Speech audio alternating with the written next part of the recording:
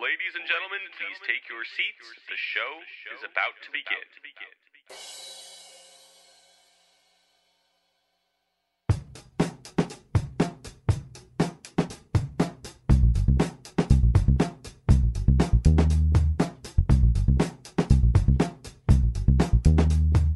Welcome back to the one and only Cavs the Podcast, featuring commentary from all of your favorite Cavs the Blog bloggers. Now, sit back, relax, and enjoy.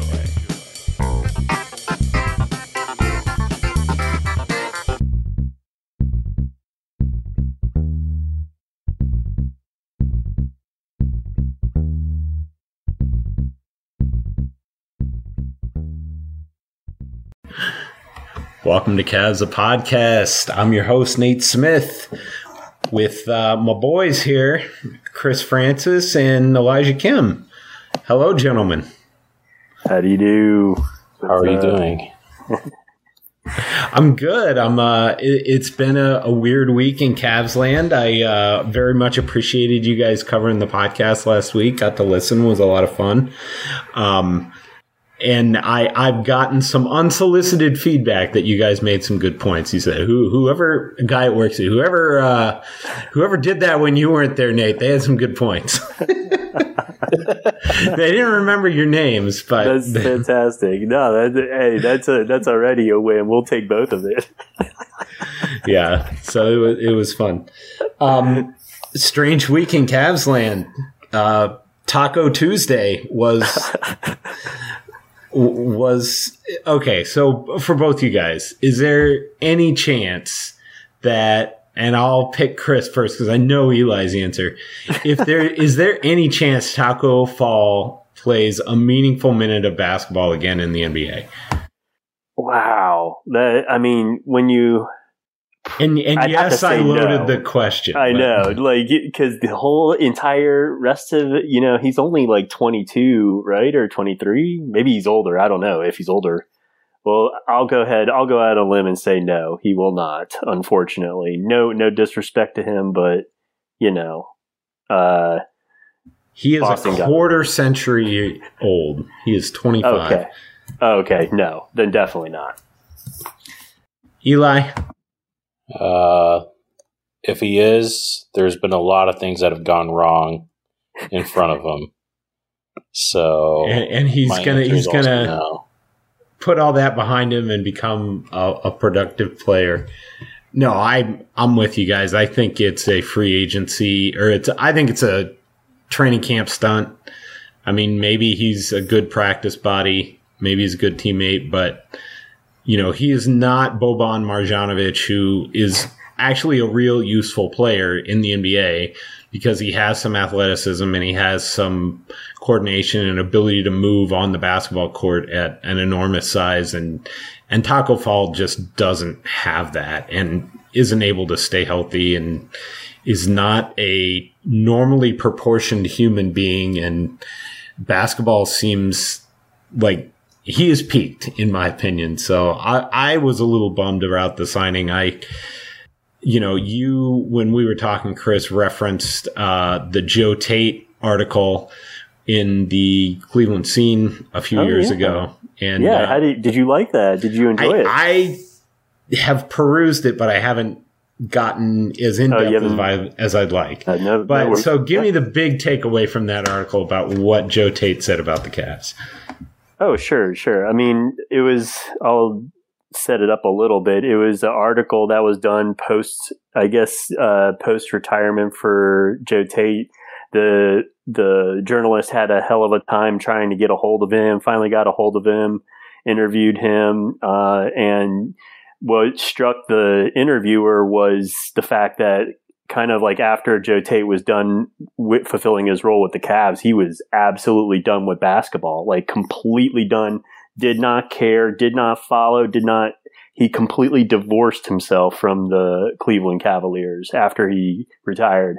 And he had personal reasons, like his wife was ill and he was taking care of his wife in retirement and stuff like that. And also his own health was deteriorating. But the interviewer, kind of prodded this, this issue of like, why doesn't Joe Tate know anything or care anything about the Cavs?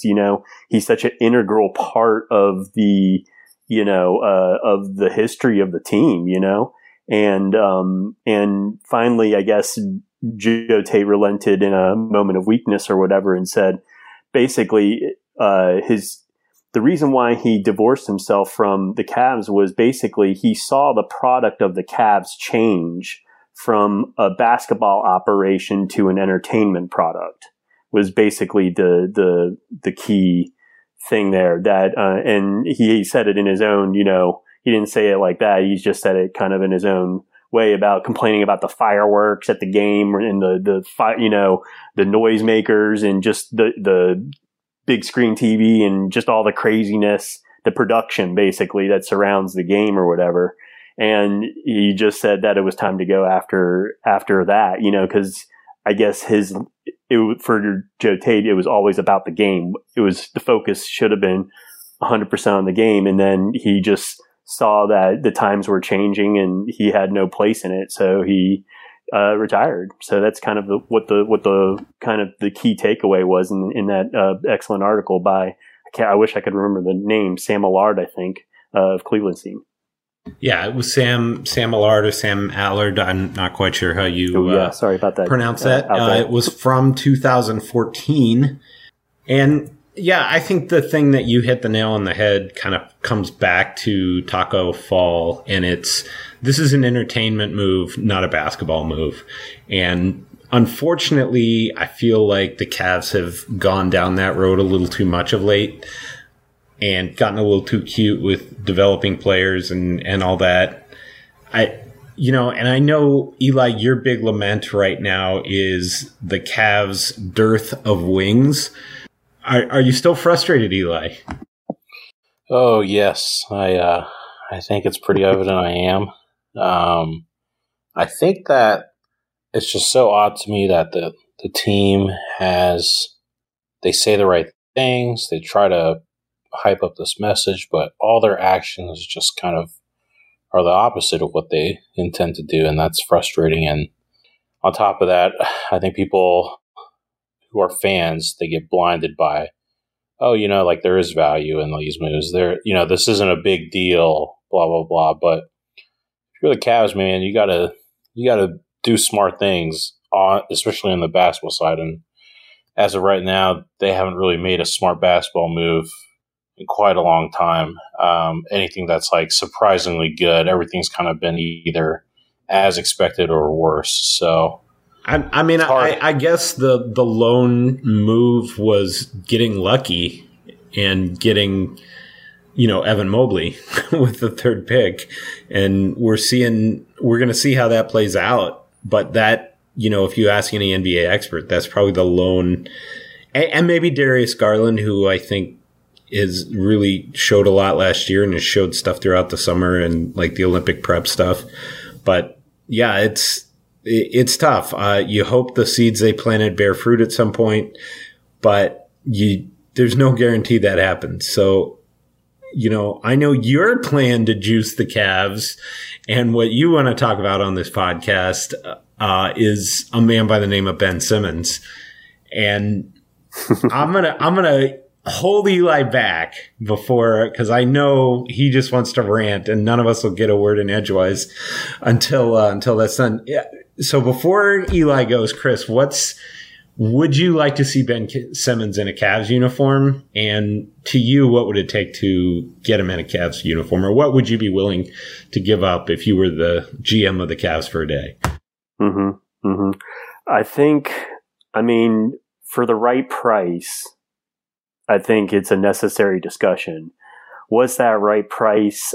I have been adamant from the start that they're trying to get rid of Simmons. They have no leverage, honestly. Ben Simmons blew up in their face in the playoffs, and they didn't handle him right, so now he wants out. So my thinking is you drive a hard bargain. So, to me, absolute max, I think, max reasonable offer, I would think, would have been something akin to either it would have been something like Sexton, Love, and 2 unprotected picks.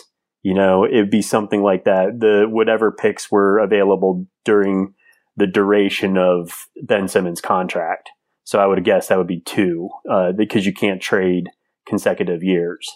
So I think that would have been the max. And from what I understand, that was probably rejected and there was, nothing else to discuss. So thankfully, I guess Kobe didn't fall prey to Daryl Morey's crazy demands. So I guess we have that to thank. Sometimes it's the moves you don't make. So, but yeah, in a nutshell, it would be, I would consider it, but I mean, I don't know what the right price is, but I mean, I wouldn't pay that much, right? I don't know. So I'm gonna release the hounds here, and Eli, go sick 'em. Yeah, I think for me, trading for Ben Simmons is like a no-brainer if the opportunity is there. And to compound that, if it's an opportunity to get off the Love contract, it just is even sweeter. Similar to Chris, though, I think 2 unprotected first-round picks is kind of where I'm at. I think anything more is really tough. If you do add a 3rd pick, for me, I think had some, especially the further you go out with the Cavs. So, but can you repeat that, Eli? You cut out for a minute. Sorry. Yeah. So if it's more than 2 first-round picks, I think the further you go out, you'd have to protect those picks even more because you don't know what your team's going to look like if Ben Simmons isn't on it. If you do trade for Simmons, Sexton and Love, I think have to be in any iteration of the deal. And, I think I'd be even willing to go as far as including Okoro in the deal. But ideally, if you do include Okoro, you would get Tyrese Maxey back, which is, there was a rumor that he would be part of the deal, and then it's been kind of walked back. But I just think it's a no-brainer because even though Ben Simmons is not a good shooter by any stretch of the imagination, he would be immediately the best playmaker, the best defender, can legitimately guard 1 through 5, although I think he's a little overrated on guarding bigger guys. But, I think you can still win in the NBA if you have 3 relatively good shooters and 2 non-shooters who are plus defenders. And I think that is a recipe the Cavs could create by making a trade for Ben Simmons. You could play, Markkanen as a plus shooter. You could play Mobley, who hypothetically will eventually be a plus shooter, as the biggest player on the court next to Simmons. So I just think he raises the floor of the team so much. I get the argument that trading for Simmons is not going to make you an instant contender, but I would much rather be closer to playoff and actual playing contention and go from that base rather than looking at it from I don't think Simmons can make us a championship contender within 4 years, so why even bother? That's some of the logic that just doesn't make any sense to me. So I'll keep it relatively tame to keep the conversation going, but fire away. It'd be a no-brainer for me to trade for Simmons if it's available. So, one of my absolute favorite NBA minds is Ben Worth, who you guys don't get to read very often on Cavs the Blog anymore. I think he actually popped up in the comment section the other day. But he absolutely is scouted things and made me see things in NBA players that I never thought I'd see. One of the takes that he thought of was the Cavs had to basically sign a guy like Lauri Markkanen if they had the opportunity to do it because they can't seem to get any free agents to even consider signing there. They have to be able to get guys that they can trade if big contracts become available. And Lauri Markkanen's one of those guys. And, that's just kind of an example, not to put Ben above anybody else. But one of the things that he said, he's said it over and over, Ben Simmons dominates the game in a way without scoring. And he closed out the Wizards. He had foul shooting issues, but who else had foul shooting issues was Joel Embiid. And he creates immensely from a 3-point standpoint and from half court and full court. And he's a serious defender at, like you said, almost 4 positions.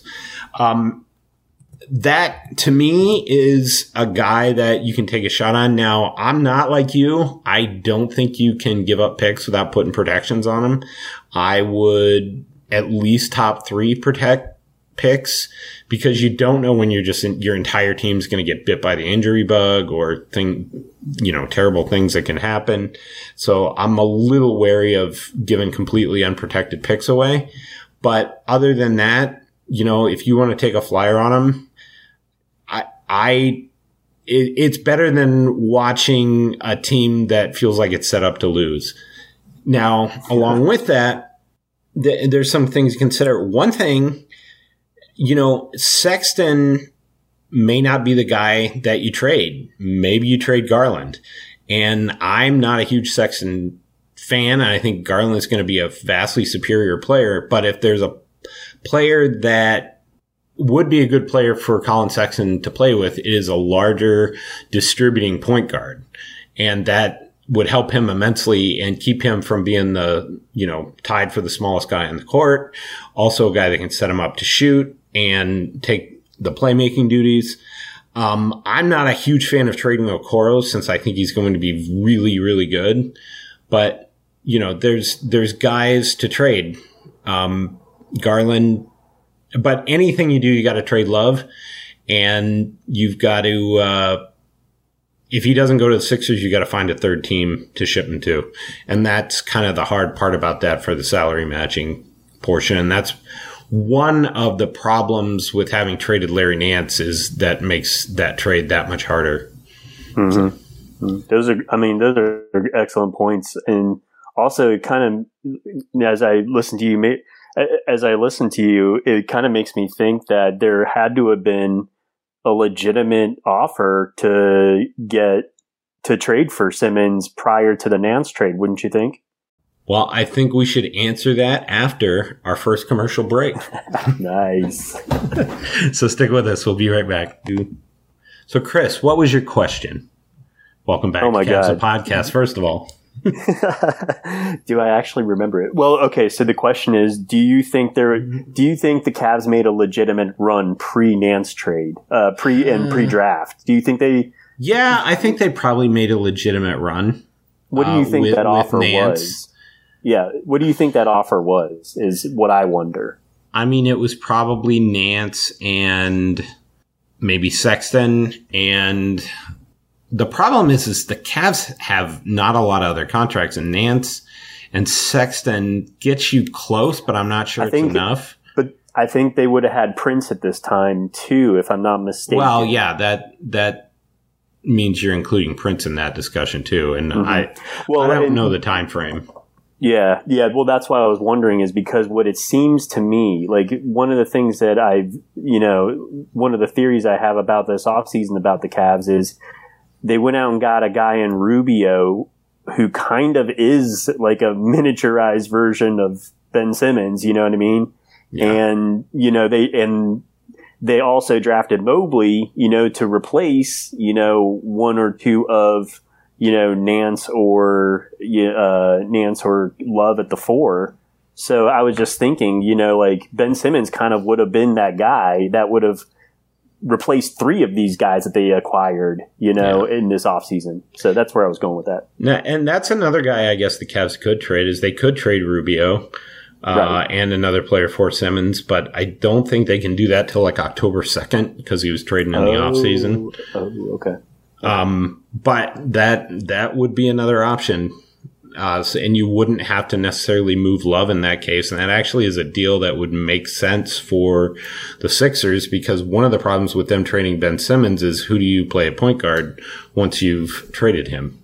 If you're Philly. So it's interesting. I do think there was a trade out there. Probably the Cavs probably rattled the trees, but by all accounts, the Cavs do that a lot and always try to get the better end of the deal and kind of usually end up getting no end of the deal. So I mean, I don't know. I'm skeptical. The place I think that, and maybe I said this a couple weeks ago, but the absolute perfect place for him to end up, for Ben Simmons to end up, would be the Spurs, where Chip England could teach him how to shoot and turn him into a superstar. I think that team is super set up for a guy like Ben Simmons. And I don't know if there's a lot of teams out there that make sense. Like, I don't see the Warriors making sense. Do you, Eli? Yeah, the Warriors is tough. I think they have the assets too, but I don't think they like the fit on their team with Draymond Green. Yeah, duplicative. Yeah, I mean, I think it's like you said earlier. You can have two, non-shooters if you have a really good defense, but I don't know if you can have two guys that have such duplicate skill sets in Dre and Ben Simmons. That makes it a little bit tough. Yeah.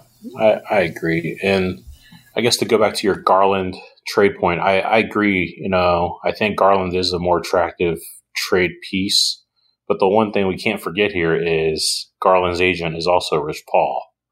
So the whole Rich Paul Philly dynamic is probably a reason why that rumor hasn't blown up on the potential Cavs trade.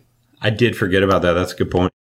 What are some other teams you could see Ben Simmons fitting in with, or is it just Cavs or bust for you, Eli?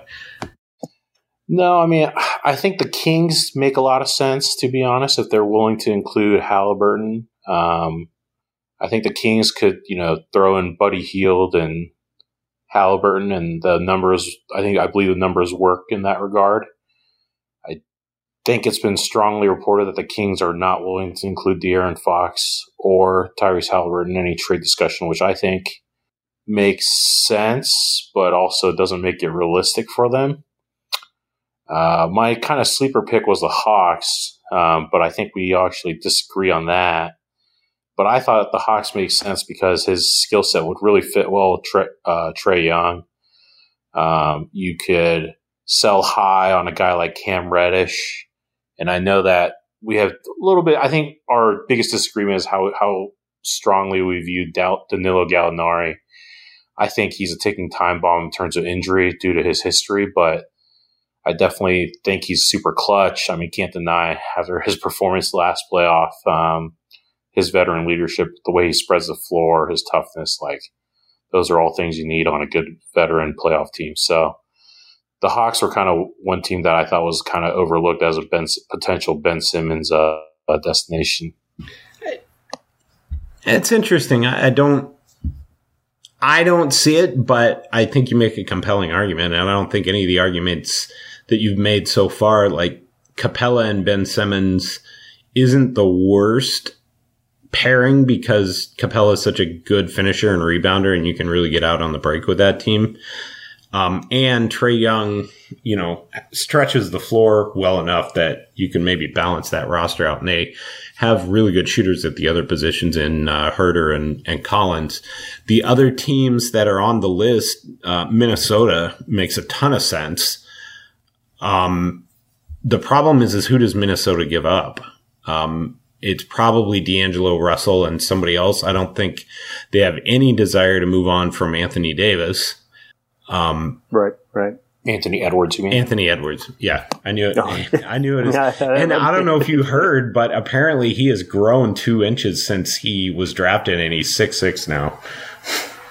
Are you serious? Are you talking about Ant Edwards? That was on Twitter today. Yeah. Holy crap! That's terrifying if you're a defender, right? Yeah, just ask the Toronto defender from last year. Yeah, and speaking of Toronto, they're another team on the list, but I don't think he makes sense for Toronto. Yeah, I saw that too. I don't think it makes sense because they just drafted Scotty Barnes. And well, a lot of people think he's the guy that would go, or one of the guys. I mean, that could he'd have to, I would think, yeah. But it'd be like I feel like Van Fleet has to be in the deal. And well, I don't know why you would trade Van Vliet, or why you would make that trade if you're giving up Van Fleet. Right, because he's a perfect guy to put with Simmons. Yeah. Yeah, it doesn't make a ton of sense to me, Toronto. But if Toronto really feels like they can turn it around quickly, maybe that's a move. But I really feel like Toronto is probably going to develop some players and, try and spend the next year and a half trying to develop some guys to get back to where they were rather than just try and fix it all at once. That seems more Masai Urigi's style. Sorry, go ahead. They got a long timeline too. I mean, right, with Lowry gone now, they don't have to worry about competing ASAP. They can build like a sustainable winner with all their core pieces locked up. Right. And I mean, the guy that maybe does make some sense to move if you're looking to move a guy is Pascal Siakam, who would probably fit in pretty well in Philly. But, how many 3-4 guys do they have and how many do they need, And it really doesn't solve their point guard issue once Simmons is gone. Exactly. Yep. And then the last guy on the list, or the last team, was the Portland Trailblazers. And I think most of those deals revolve around some kind of CJ McCollum and, parts trade for Ben Simmons. What do you see anything there, Eli, that's realistic? Surprisingly, the Trailblazers are it's a 2-to-1 to most books. You double your money if you think they get Ben Simmons, which I think is a pretty good indicator that that's the most likely team to make a deal. But candidly, for the reason the Trailblazers are making the deal, I think the Cavs should be looking at it because they have 2 lesser versions in the backcourt and they're trying to improve the team. I think the Cavs should be all over that deal with the Blazers as evidence of that, further evidence of why they should even do it. So I think everyone thinks CJ McCollum is available for a Simmons deal. I'm not quite sure, though. I think there's a lot of value in McCollum, and I think Philly's just in a pretty interesting spot because I think McCollum can be a point guard full time if he's asked to do so, but he is also not, the youngest player you'd be getting back, and not quite elite enough to be a perennial all-star. So I think it's the best idea of everything so far, but I just still don't think it is a grand slam by any means. I think the other thing that's going on with the Trailblazers is they very much want to see the team that they're going to be able to put on the floor from a defensive standpoint with their new head coach, Chauncey Billups. And that is a lot of, I don't think you'll see them make any kind of moves before the regular season. If they do make a move, I think it'll be, December or, January where they say, hey, this isn't working. We got to do something different. And maybe that's when you see a trade. So that's a good follow-up question. Chris, do you see Ben Simmons how long do you see Ben Simmons on the Sixers? Do you think the regular season starts with him still on the Sixers roster? I mean, the examples that I heard given that are analogs to the situation are guys like Harden, and there was another example I can't remember. I said Vince Carter in Toronto. Oh, there you go. Yeah, from what I guess judging from the past, it would be a disaster for the Sixers to go into the regular season with Simmons on their roster. So with that being said, we've all heard how insane the demands are from Morey about a return. And so it's going to be really interesting. I think the reason why Cavs chatter even picked up about this whole thing is because now I think they've realized, since they're not going to get a better player back for Simmons, that now they want picks so they could sit tight. And so I think that's what got Cavs chatter going again, is that would be a a sought after pick by teams, to try and trade around. So, is Ben Simmons going to be? I think he's still going to be on the roster, but I think that's because they're not going to move him, and it's a sign of incompetence and sign of a really disastrous season in store for the Sixers. Wow, a bold prediction. Eli, what about you? I guess I'll caveat that with, do you think that he shows up to training camp? And do you think he, how do you see it playing out, I guess?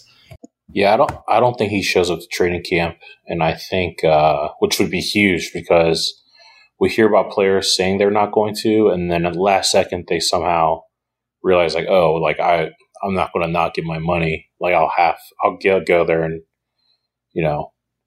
give half my effort I normally would. So that's a great point, Eli. I'll just mention real quick that I guess there was a new report that just came out that said Simmons loses, he's at stake to lose potentially, I want to say millions right off the bat for not showing up. I forget what the deadline was, but there was there was a substantial money on the line for not showing up. Yeah. Sorry, go ahead, Eli. No, I mean, it's a lot of money, but the dude is making like $40 million a year. He's not going to miss more than like a few million dollars to get to the right place. I think might not hurt him as much as it would hurt like a player that's a restricted free agent that's upset. Sure.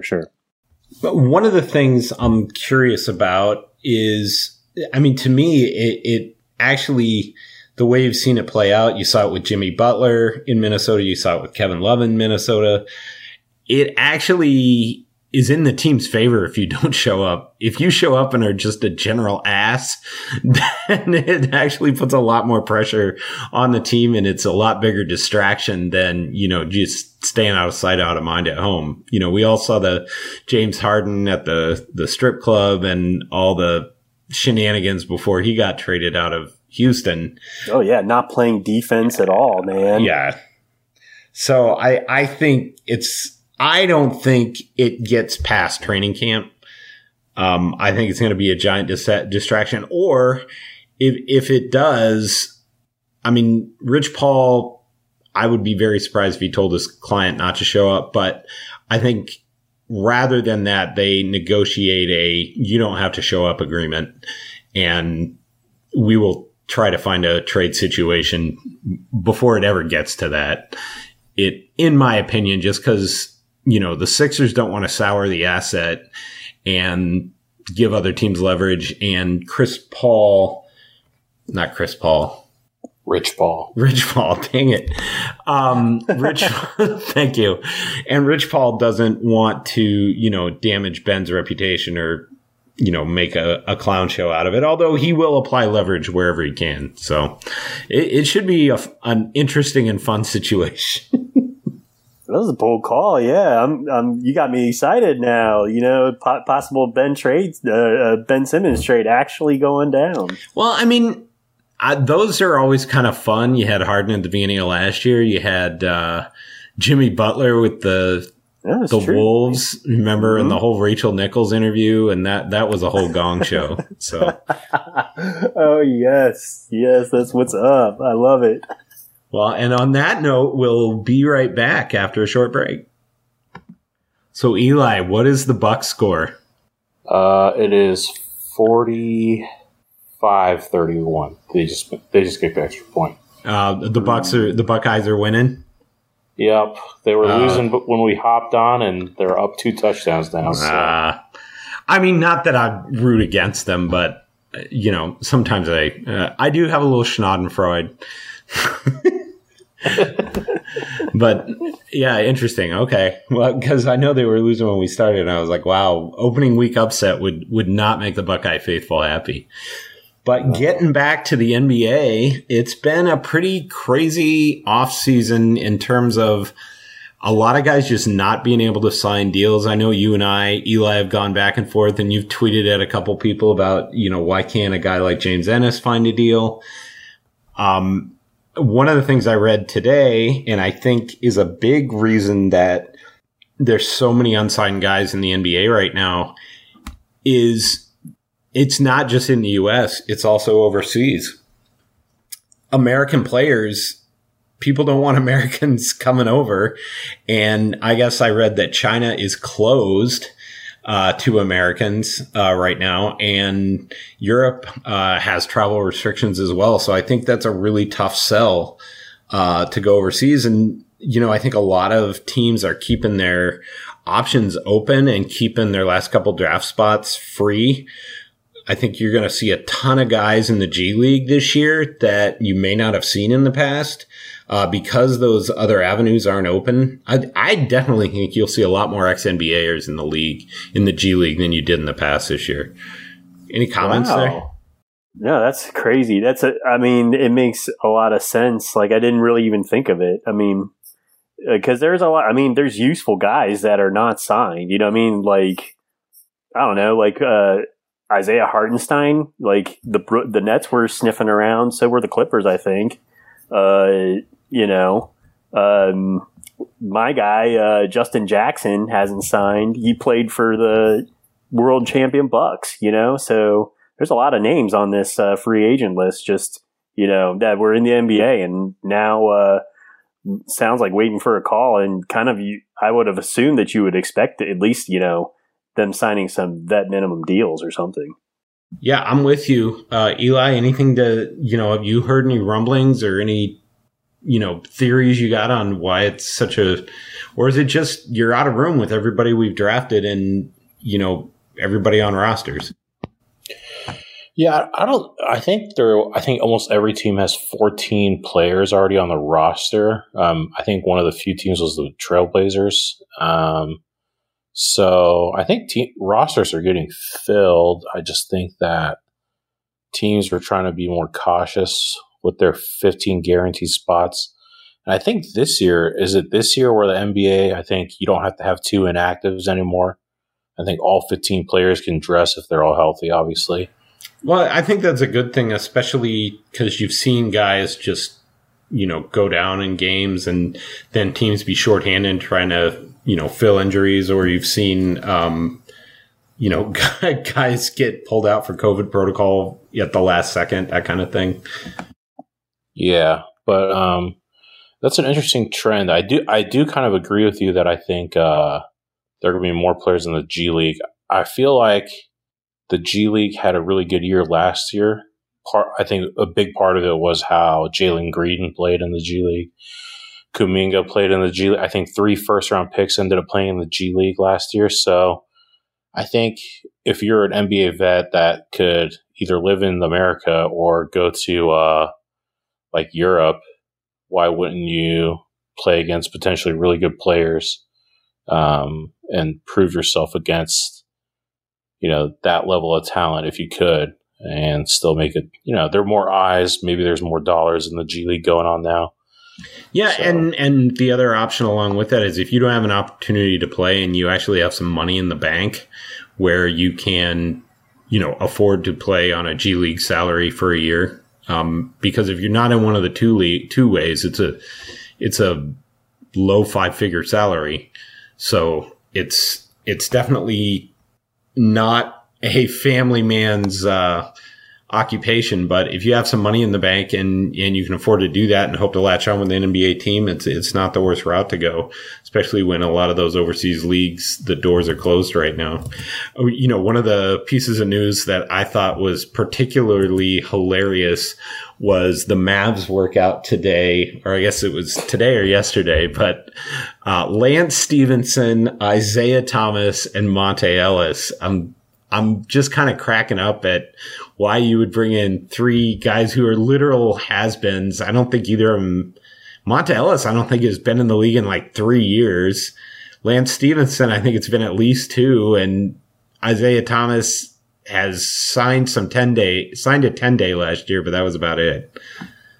Oh man, there was a joke in NBA chat about that. That's what that's what happens when you sign a sneaker exec as a GM, referring to Haralabob.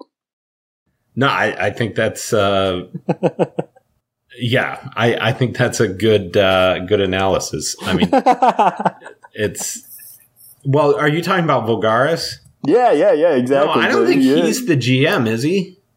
I think he's calling the shots now. No, but I don't think he's the GM. The GM is he not the GM? Is Nico Harrison, and I think he's the one who's the shoe exec. Oh, I didn't realize that. Okay, so sorry. I thought he's the one that came from Nike. Yeah. Okay. Gotcha. How do you pronounce his first name? Harabob Voulgaris, the gambling expert, the crypto king. I can't pronounce his first name, but he is still an advisor. But I think he's just a consultant. I don't think he has an active role anymore. Like it's not. Maybe did they kind of drum him out and he's basically just Cuban's buddy now? Cuban's crypto guy. He hasn't officially been fired, but the rumor is that he doesn't make the decision. He doesn't make any decisions anymore. He no longer has input on basketball decisions. Correct. Interesting. Speaking of the whole funny thing on the Isaiah Thomas stuff that I wanted to get in, which is definitely a low blow. So I'm stooping pretty low for that, but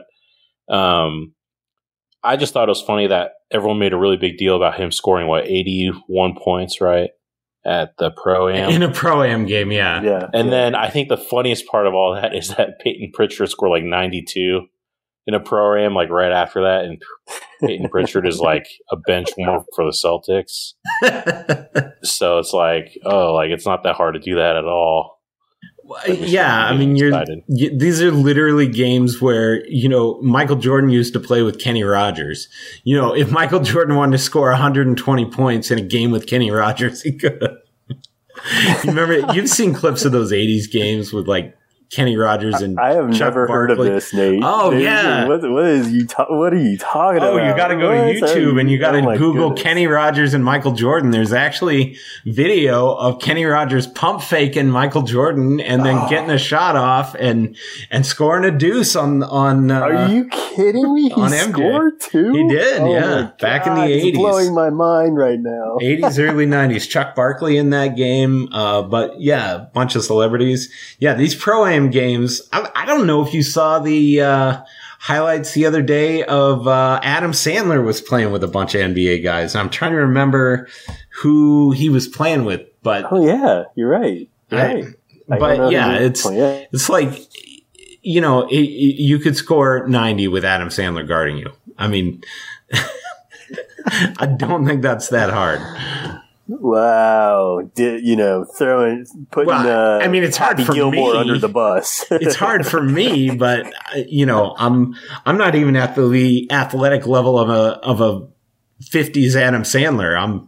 I've got 2 years of COVID bod piling up on me. I haven't been to the gym in some time, so I'm those who live in glass fat suits should not throw stones, but I don't know. Oh my goodness! But yeah, I think you're right. I think those Pro-Am games are so ridiculous, but that's all a part of the Isaiah Thomas experience, and just one of my least favorite players in NBA history. And just I've never understood. He is a guy that very much likes to self-promote, and maybe the Cavs should sign him to their preseason roster to complement Taco Fall. There we go. We're Boston West now instead of Chicago East. Yeah. Oh, wow. Yeah. And on that note, we're going to take another quick break and we'll be back in a minute. Welcome back to Cavs the Podcast. So, a little more news around the NBA. Paul Millsap signed with the Nets, you said. And then, speaking of the Nets, LaMarcus Aldridge has been cleared to return to the NBA by his doctors after a hasty retirement last year after some heart murmurs, I believe, during his physical or heart palpitations, not quite sure. But, it looks like the only teams that are kind of signing people right now are the Knicks and the Lakers.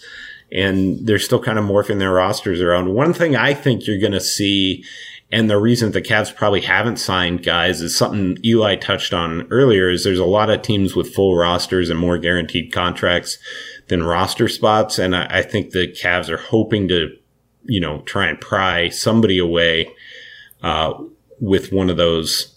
So Eli, if you had your druthers, is there a guy around the NBA that you think the Cavs could probably get for cheap on a trade, or is there a free agent that you'd like to add to this team?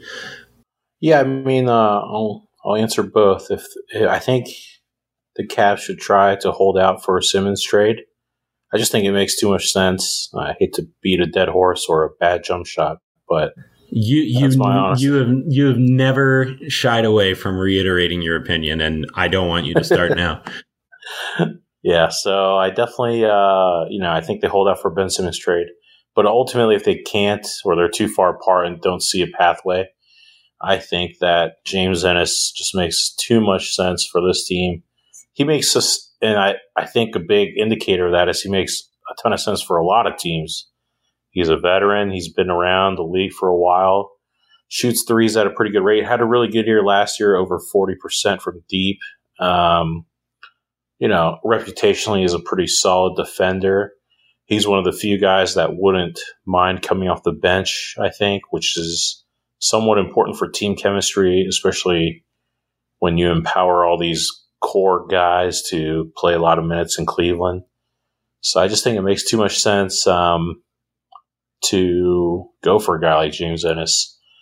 If there's another guy who's like a tier below that, someone that I wouldn't be excited, but I can understand the logic, it'd be a guy like Denzel Valentine. He's smaller. His shooting he's only been in the league for 5 years. He's not as good of a shooter, a bit more inconsistent, but I think plan A is you go for the Simmons trade, you keep the roster spot open so you can have the flexibility to trade. And then, the Cavs do have some unguaranteed contracts in Lamar Stevens and Damian Dotson, Dean Wade. So I think plan A is Simmons and plan B is, you can sign Ennis or Valentine. And I know you're big, like one of the players you touched on earlier in the summer was a guy like Desmond Bane from Memphis as somebody who might be available if they get into a roster crunch. Those kind of guys, especially if they have shooting upside, would be great. If the Cavs are going full on carnival show for the preseason roster, bring on Jimmer Fredette, if you ask me. So that's kind of what I want to see, Just if you're throwing crap at the wall, you might as well throw all the crap. So what about you, Chris? Anybody that's still floating around out there, or any, response to Eli there, or somebody you'd like on another team that would be a good fit for the Cavs? Yeah, I mean, if there was a fire sale on Cam Reddish, I'd be interested in that, but nothing more than a fire sale. Guy out of the free agent bin, it would have been, like I said, Justin Jackson, small forward from UNC. I think he won a championship at UNC. Fits the 3-and-D, kind of play type. I'm not sure if the question I had actually is, when do rosters have to be finalized? Is that prior to the regular season, or is that prior to the preseason games? Like, what is it? What date can we expect to see names to come available? So there are training camp rosters that are much larger. I think they're in the 20s. And then before the regular season starts, it's 4 or 5 days before, they have to cut down to an NBA roster of 15 plus 2 two-way contracts. And they get 15 roster spots plus 2 two-ways, you said? That's correct. And I'm not 100% sure because last year they exempted, there used to be a 60-game limit for two-way contracts, and they exempted that last year. I don't know if that will return again this year. Oh, okay. Have you heard anything on that, Eli? I'm not sure. I think the two-way thing might be a permanent thing where they could be flexible for the whole year. Oh, wow. Nice. Interesting. Okay. I would not be thrilled about that if I was on a guy on the bottom of an NBA roster, but, you know, it feels like basically you've just got a new NBA minimum contract now. That's a lot lower than the other ones, but I could be wrong. Well, I would assume playtime might be a kind of an issue there, you know, because they're not seeing the court probably, rarely. Okay, so follow-up question. You know, I can't believe it, but we're only 3 weeks away from training camp. Who are you most excited to see? Give me a 1A and a 1B for NBA training camp, and what do you hope they've added to their game when they join the Cavs? You can go first, Chris. Well, with Garland, I want to see the next step scoring wise. I want to see him launching like a lot more threes. You know, there was some analytical models out there saying, you know, he shoots as well as any of the elite NBA players from the pull-up three, but he takes about half the rate of the elite players. So I want to see that three ball, the scoring threat, you know, kind of thrive with Darius Garland. Second thing I'd like to see is it would be easy to say Mobley, so I'll kind of zag and say Lauri Markkanen. You know, is he going to actually get buckets? You know, I keep on hearing about, oh, he's such a great scorer. He's gonna do this. He's gonna do that.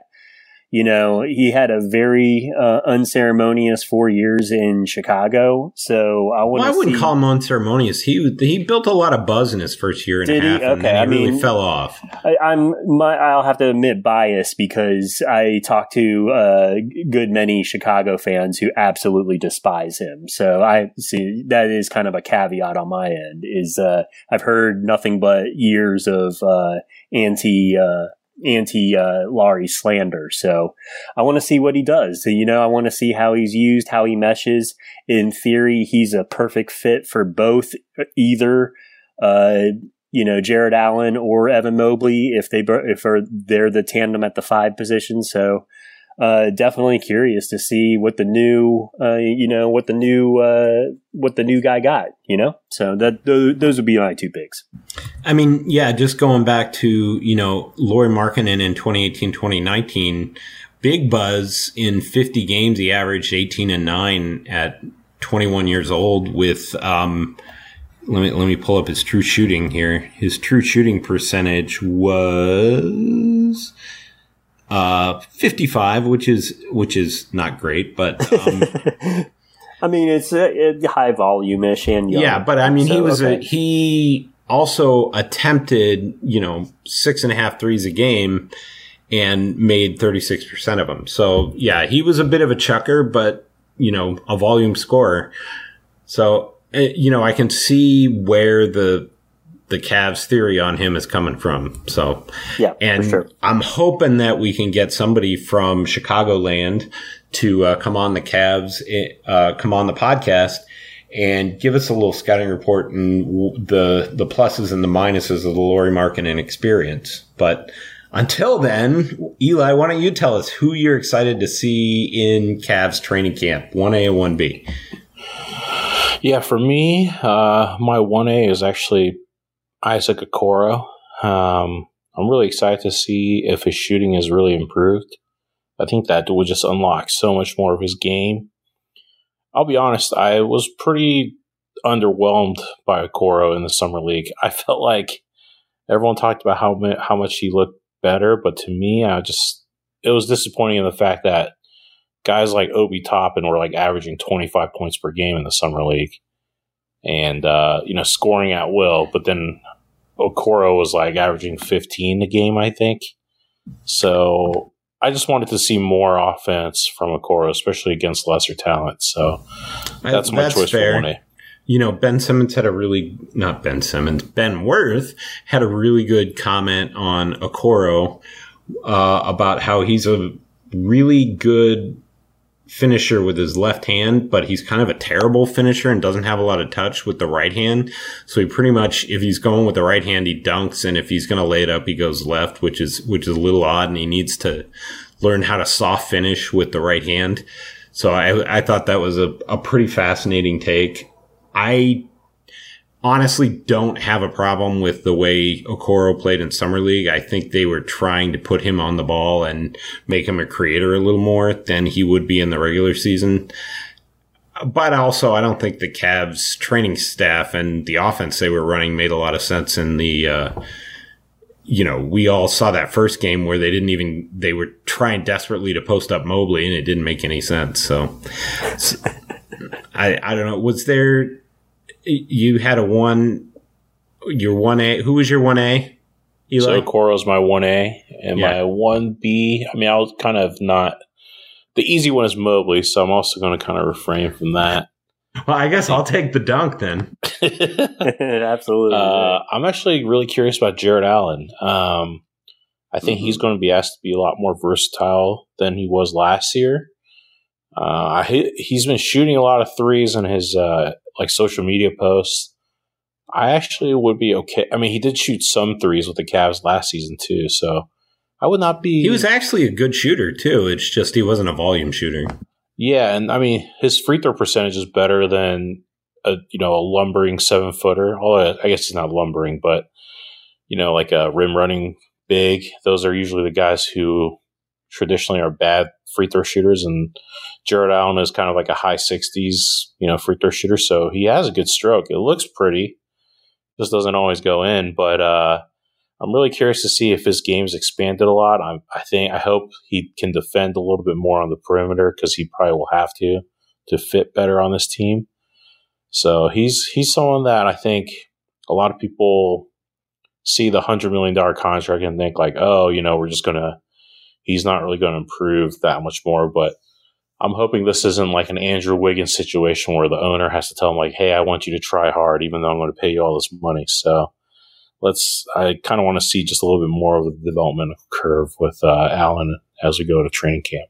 Yeah, and I love the Jarrett Allen and, Darius Garland connection that we saw last year a lot of times. So I'm excited to see that. In answer to your question, Allen was 6 of 19 from 3 last year and for 32%. So he did flash some touch out there, but his free throw shooting was 69%. And he's kind of a career 70% guy. So he has had some better years. He came into the league shooting 78% his first year. So he does have some room to improve, but yeah, I think he's still got a lot of growing to do. And he's a guy, just like Mobley, that if he gets in the weight room and puts on some muscle, he could be a really good player. That's Jarrett Allen's biggest problem right now is he doesn't have the muscle to bang. With a lot of these guys, and the Cavs don't have a Larry Nance anymore to bang, and they're gonna need their bigs to box out and, rebound and dominate on the glass, because we all know that the Cavs Lilliputian backcourt has a hard time rebounding. So, and even Okoro at the 3, statistically not a very good rebounder. So those big guys really got to get on the boards. And that's probably what I'm most concerned about early in the season. I'll say along with that, the other thing, obviously Evan Mobley, super excited to see what he brings in a real NBA offense and, how the Cavs leverage him. And I think my 1B is how this coaching staff looks. I'm a little concerned after losing Lindsey Gottlieb last year and kind of how disjointed the Cavs looked in Summer League, where a lot of these other teams had pretty NBA-ready sets going and kind of running a less chaotic offense. And I'm not a huge Sidney Lowe fan. I don't know a ton about him, but he's never been a guy that was like, oh, it's Sidney Lowe. That guy blows you away.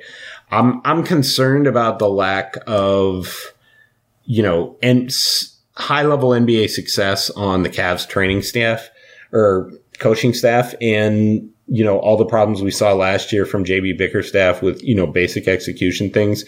I'm really hoping we don't see that this year and there's an improvement, but I'm concerned. So it's probably my biggest concern.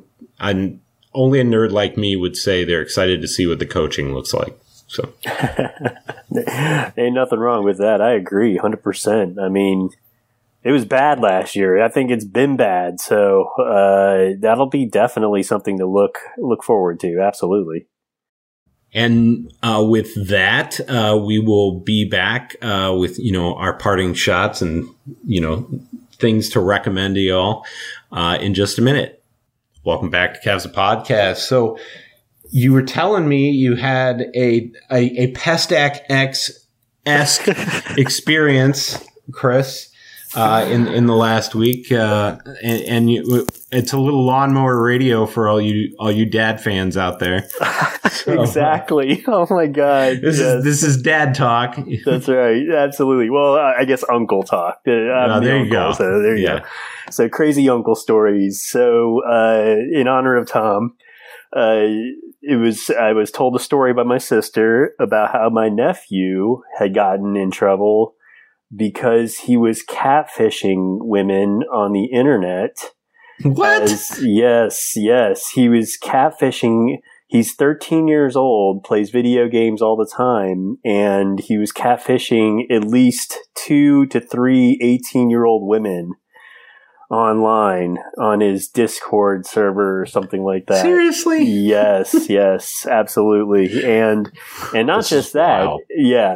And not just that. Apparently, like, he got more punishment from my sister because when he got his electronics taken away, he apparently snuck away and signed up a fake account or did a dummy account back on the Discord, and she caught him doing that. So, it was just a hilarious story about, I guess, A, he's a ladies' man, I guess, on the Discord servers, and B, I didn't realize this is what raising a teenager was going to involve in the 21st century. It is a minefield.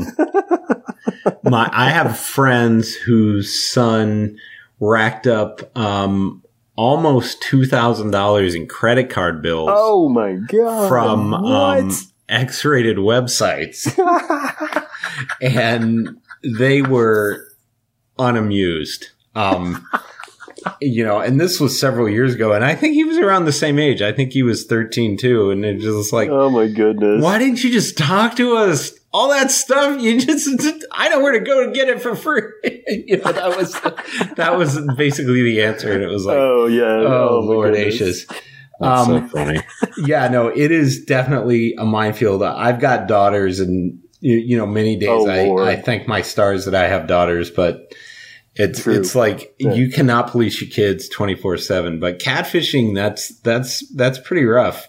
Yeah. I know people who've got scammed on the catfish side of wiring people money and that kind of thing. And that was the concern. Is like it starts off like this, and then how does it escalate?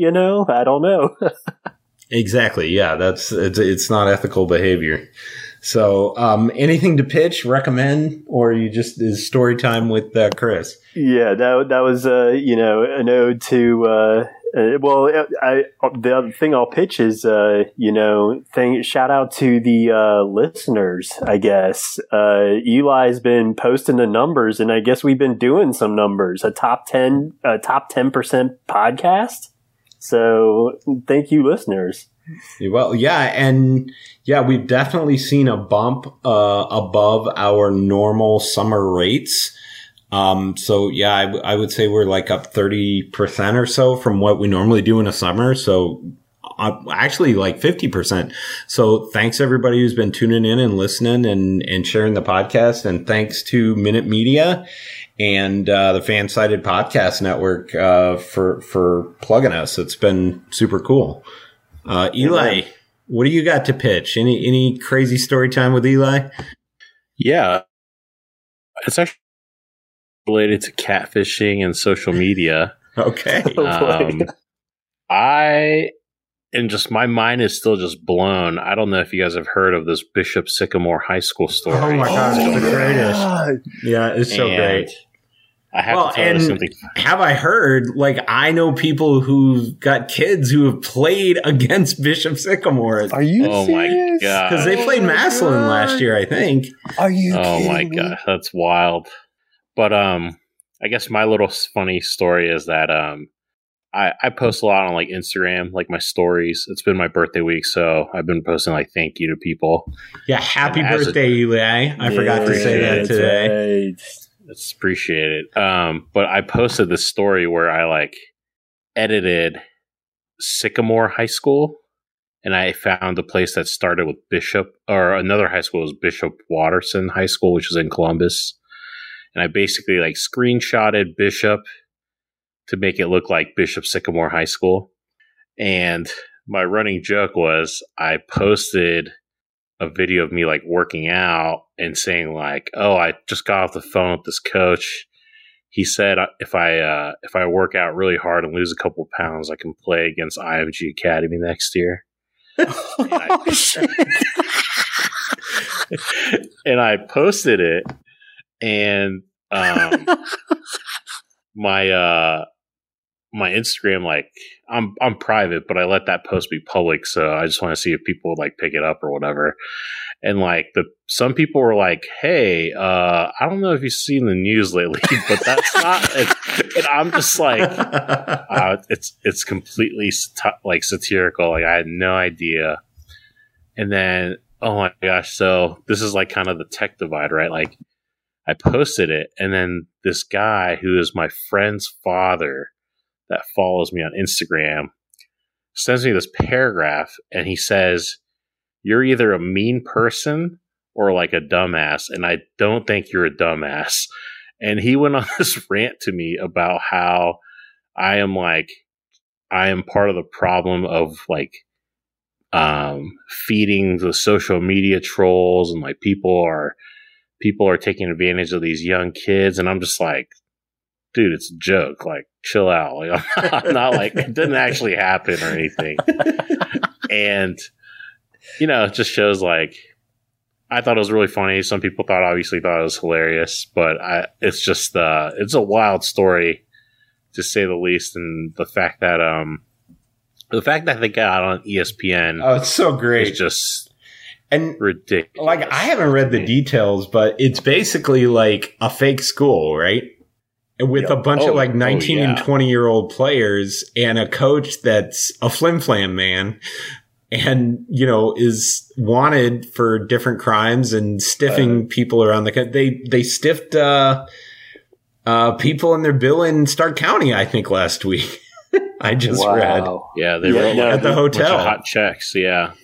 Yeah, the story gets pretty dark, actually, from what the little I've read about it, in terms of like, you know, basically it was the exploitation factor, like exploiting people who were either clueless or desperate, you know, to enroll into this, you know, sham program. So. Yeah, I mean, that is the dark side. I definitely feel like there's, you know, it's a double feature movie coming up with the Tiger King biopic. That was the joke, is that apparently some of the recruits were told that they'd be featured on Netflix. And now there's actually the potential that they will be. But not in a good way. Right, exactly. Oh, man, that's brutal. Yep, yeah. So I don't have much to recommend this week. I do have something that I can anti-recommend, and that is the new Lorde album is lousy. I listened to that today. I actually agree with you. Not any good. I mean, the only entertaining thing about the album is the picture of her bare bottom on the cover, or someone's bare bottom. I'm assuming it's hers. Yeah, I actually agree with you, Nate. I didn't enjoy it very much. It's not my cup of tea. I mean, if you enjoy, like, I guess, like, quiet, folksy, acoustic stuff, you know, but I don't know what I was expecting, but I don't know. It seemed like seemed like people thought it was, like, very nostalgic, I guess. Like, it was, like, some 60s or 70s type thing. Yeah, I just didn't get it. I just didn't think the songs were very interesting or entertaining or catchy. And, you know, as to give an antithesis to that, I've been listening to a guy of late named Billy Bragg, who was a British electric folk singer in the 80s. He got a start in the early 80s and made some great albums with Wilco in the 90s and early 2000s called the Mermaid Avenue albums, where they basically resurrected a whole bunch of old Woody Guthrie songs and that didn't have arrangements to them and put them to music. And I think they put out a whole 3 albums with it, and they were great songs. Love those albums. But he's got a new single out about Life Online. The downfalls of life online, and the name of the single is called 10 Mysterious Photos That Can't Be Explained. And it's just a really good, really catchy song, really well written musically and lyrically. And so, yeah, check out Billy Bragg singing 10 Mysterious Photos That Can't Be Explained.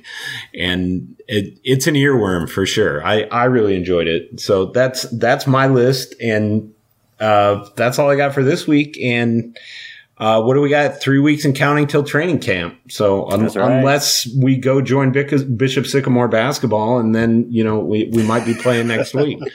So as always, go Cavs. What's the Bishop Sycamore mascot? Do we know? No, I have no clue. I gotta look this up before we log off. Oh my goodness! The Bishop Sycamore mascot. No, I can't find it. Is it the Vikings? Oh, I don't know. Yeah, they don't have one. Was it? Do they? I don't know. Oh, I don't know. Goodness. But we got to find that. That's in the comments section. Give us the Bishop Sycamore mascot. And as always, go Cavs. Go Cavs. Go Cavs. What'd you say, Eli? Dude, I just found it. It's the Centurions. The Centurions. Nice. Bishop Sycamore Centurions. As always, go Centurions. Go Centurions. Go Centurions.